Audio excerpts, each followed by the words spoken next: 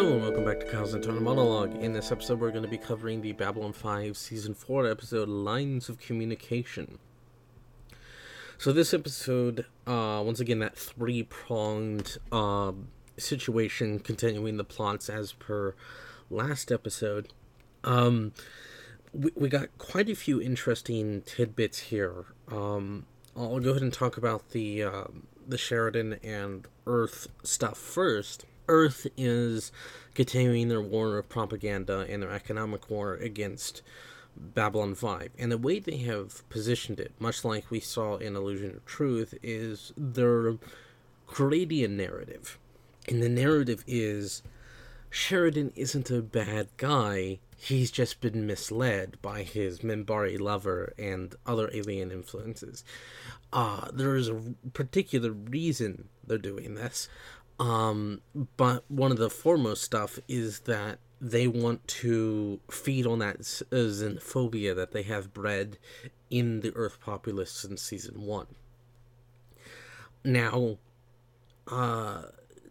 the situation here is that it's also for the purpose of when they inevitably, attack, because as we know, they're trying to pull the rug from out underneath Sheridan before they go out on a full-out offensive. If they just went up and straight attacked, it would look like an aggressive move, hostilities, rather than what they are twisting the narrative, twisting the truth to be, which is that it's a rescue mission to rescue Sheridan and all the other humans from that vile alien influence. It's actually quite a clever way to change the narrative around to for your own benefit. We've seen a lot of this throughout history of basically painting a target on a particular group or particular person's back and creating an us versus them situation. And therefore it makes anybody that is involved with that person that we've painted the target back on the target on their back, but is someone that we can paint it that they have been misled, misguided, manipulated into doing this, that they didn't want to do it of their own volition. And Sheridan is obsessing over this.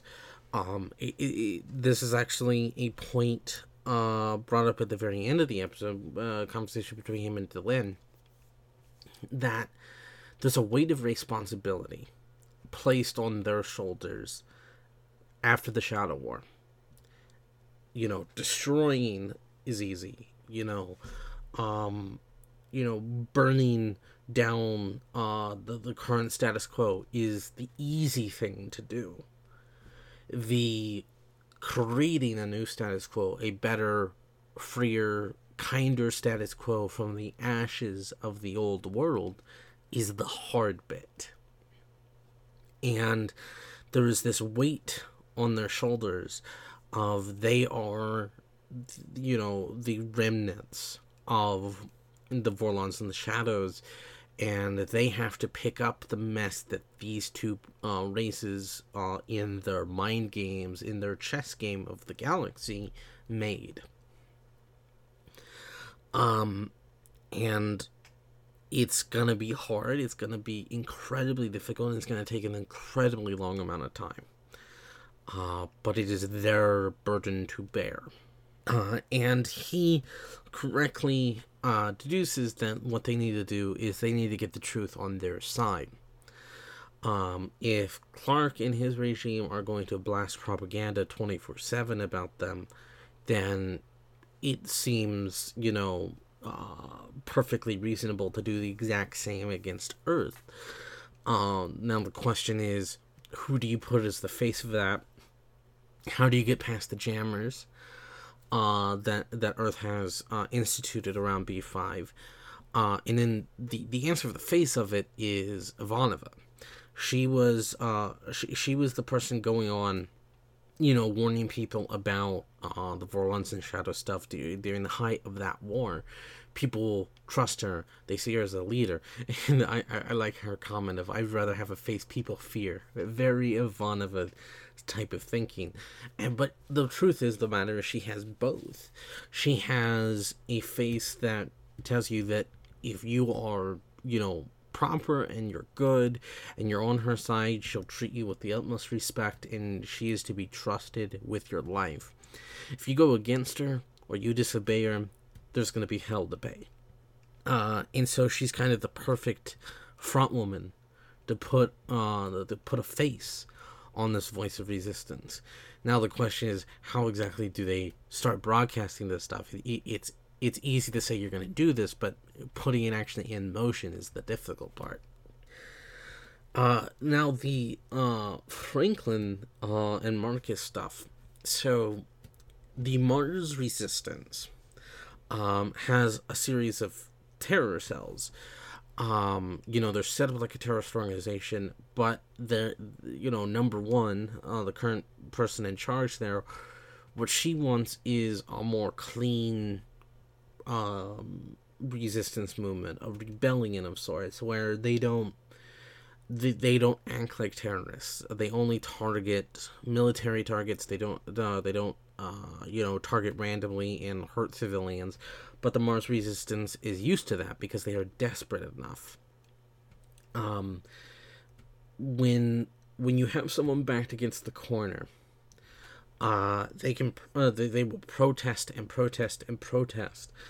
But eventually they're going to have to, if they're not being listened to, they're going to have to get someone's attention. And one of the many ways to do that is violence. Violence always guarantees that what you're saying will be heard. Whether it's interpreted correctly is another question. And that's exactly Franklin's point, and Marcus's point as well, is that they are, by bombing this hotel and killing 10 civilians, yes, they have let people know that they exist. They've let people know that they're fighting for a free Mars. But what they've also said is that everybody's expendable in the name of the cause. You are sending the wrong message. You're making yourselves look exactly like the monsters that the propaganda machine wants to paint you as. You're reinforcing that narrative. You've got to learn the difference between an honest, proper resistance movement and a terrorist organization. These are two very distinct things. And sometimes the lines between them are incredibly blurred, like they are here. But the difference is important to note. And I like how Franklin and Marcus sort of improvise. There's no way they can get a hold of Sheridan, but what they do is they preach sort of his ideals to them and promise things that he hasn't necessarily promised. But what they're trying to do is, number one, is clearly the most sympathetic towards understanding Sheridan and his resistance movement. So if they can paint a narrative where she is to be trusted and thus Sheridan is to be trusted by proxy, they have another arm of the resistance in their pocket. And Marcus, clearly paints a picture of what they need to be thinking of. They're acting like terrorists, and they want to overthrow the Earth government and be free, which is fine. Like he said, it's fair enough. He doesn't really care either way. But that is going to be something that they're going to have to deal with in official channels. Right now, the biggest threat to their freedom is also the threat to Earth's freedom. So right now, they need to band together and fight together and then solve their own personal issues. And of course, Mars, a lot of the Mars Resistance pulls that stupid crap that I hate so much, which is, you haven't suffered like we have, we've sat here and died and been beaten and crushed under the heel of Earth for years, and Sheridan only declared independence and went on a resistance movement after a fleet of ships was sent his way.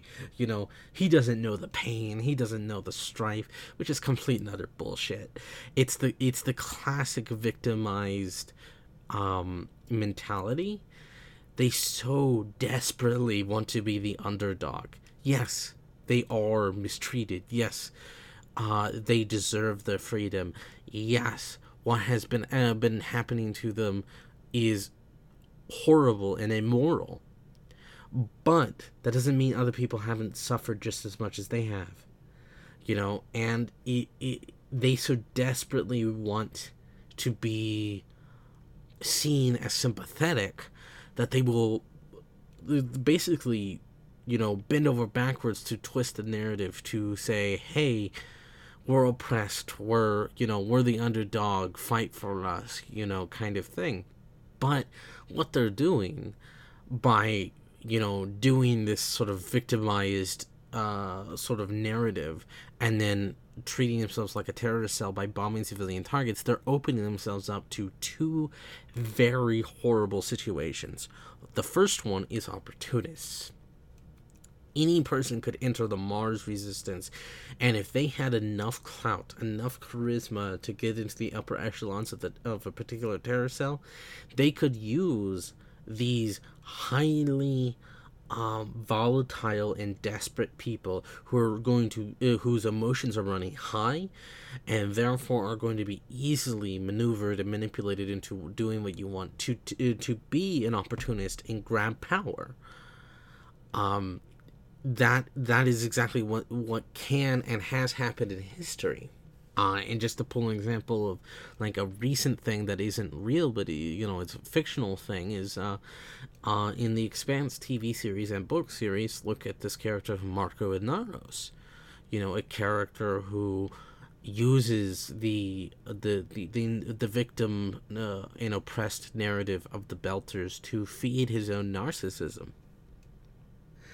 And then you have the idealistic extremists who will also take advantage of it.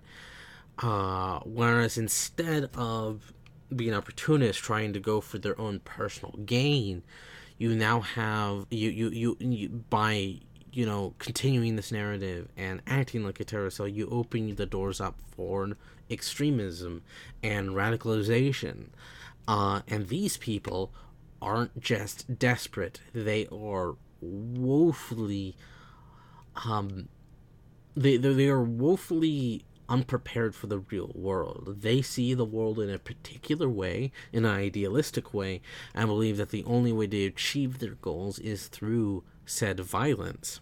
And oftentimes that violence is discriminatory. It is very us versus them.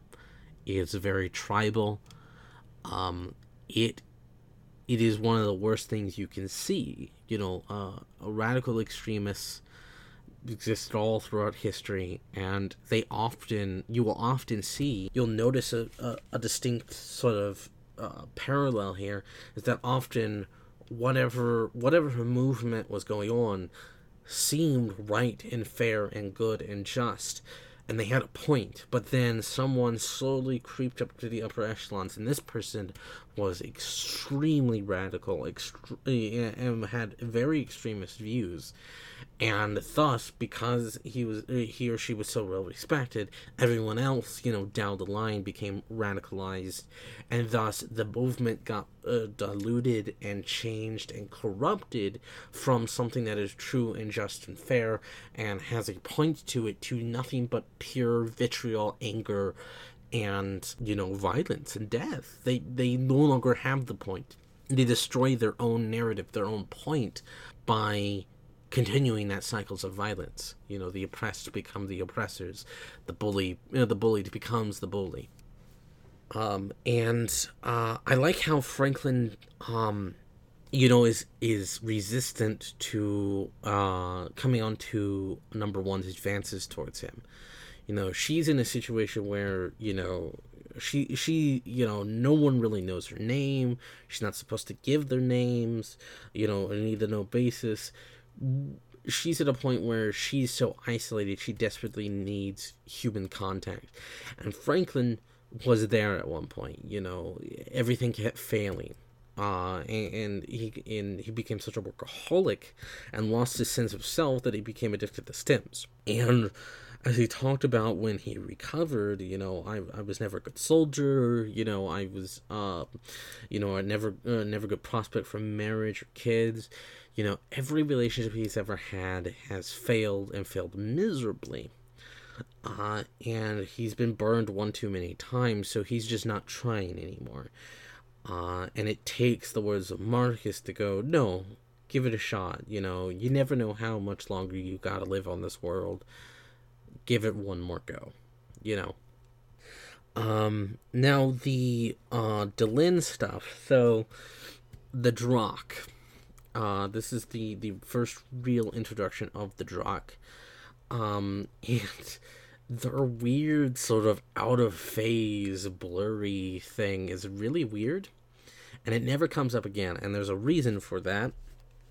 The special effects technician Ken Busick, he said that the costume for the Drakh just wasn't convincing enough, and so they tried many ways to make them look creepy and imposing. So they had the actor do these weird, sort of strange movements that are just so bizarre. And then they added the sort of out of phase thing. And I guess it makes them look imposing. I honestly think it looks a bit cheesy, but whatever. Fair enough that the costume didn't look fine or good. They later make improvements to the Drakh costume, because obviously the Drakks are, not just a one-time thing. They're going to be showing up later, and the out-of-phase thing and the weird movements never come up again. It was just sort of an improvised thing to make them look more imposing because the costume was cheap, which is like, whatever, just own it at that point. Play it straight. This was never a particularly high budget show to begin with, But I like how the Drakh, are the children of the shadows, the servants of the shadows. And they've learned how to manipulate and divide people to get people to rely and depend on them. But they're significantly less subtle than the shadows. It's clear that they are the remnants of this, time in galactic history, and the people that they depended on are now gone, and so now they're lashing out, and they've taken advantage of the Minbari and the League of Non-Aligned World situations of they're divided, so let's do that. Let's take advantage of that, especially the Minbari. The warrior caste have set up their own Great Council and have slowly pushed out all the other castes, even in their own homeworld, their own cities. They're pushing them out. And as discussed, Minbari do not kill Minbari. They do not raise weapons against each other. But that doesn't mean that there's not other ways to kill people. They sent the worker and religious caste people out in this particular city out into the cold, away from food supplies and stuff, and let the extreme conditions kill them. It's killing indirectly, sure, they didn't raise arms against their brethren. They didn't actively kill them, but they manufactured the situation that was going to lead to their death. That is a very Minbari thing. They're all about the tradition, but they're all about they're all willing to twist that tradition to suit their own needs, and that's what we have right here. And we see that the Minbari are just completely and utterly divided at this point. What Delenn did, dissolving the Great Council, in order to fight in the Shadow War and get the workers and religious on her side, just further divided the already increasing chasm between the warrior caste and everyone else. And this divide has, gotten so bad that it's led to the indirect death of a lot of people. And it's going to lead to the Civil War. As I said, it's like the time before Valen. at this point. And that's why Dylan has to go and deal with the situation. He has to go back to Minbar and solve this situation before it gets out of control. This just leads to a feeling of, this is the mess. This is the mess of after the Shadow War, and it's their responsibility to clean it up. But this is a really, really solid episode, continuing a lot of the plot lines, and introducing the Drakh, who are going to become important later, and introduces the idea of the Voice of Resistance, which is going to be important later, and sort of continues the lines of everything, and talks about some really interesting topics that do with extremism, and creating tribal mentality, us versus them, and radicalization, and forming a narrative. All of this is going to be picked up upon in future episodes, in one in particular that is going to be interesting to talk about. But until then, see you next time. Bye.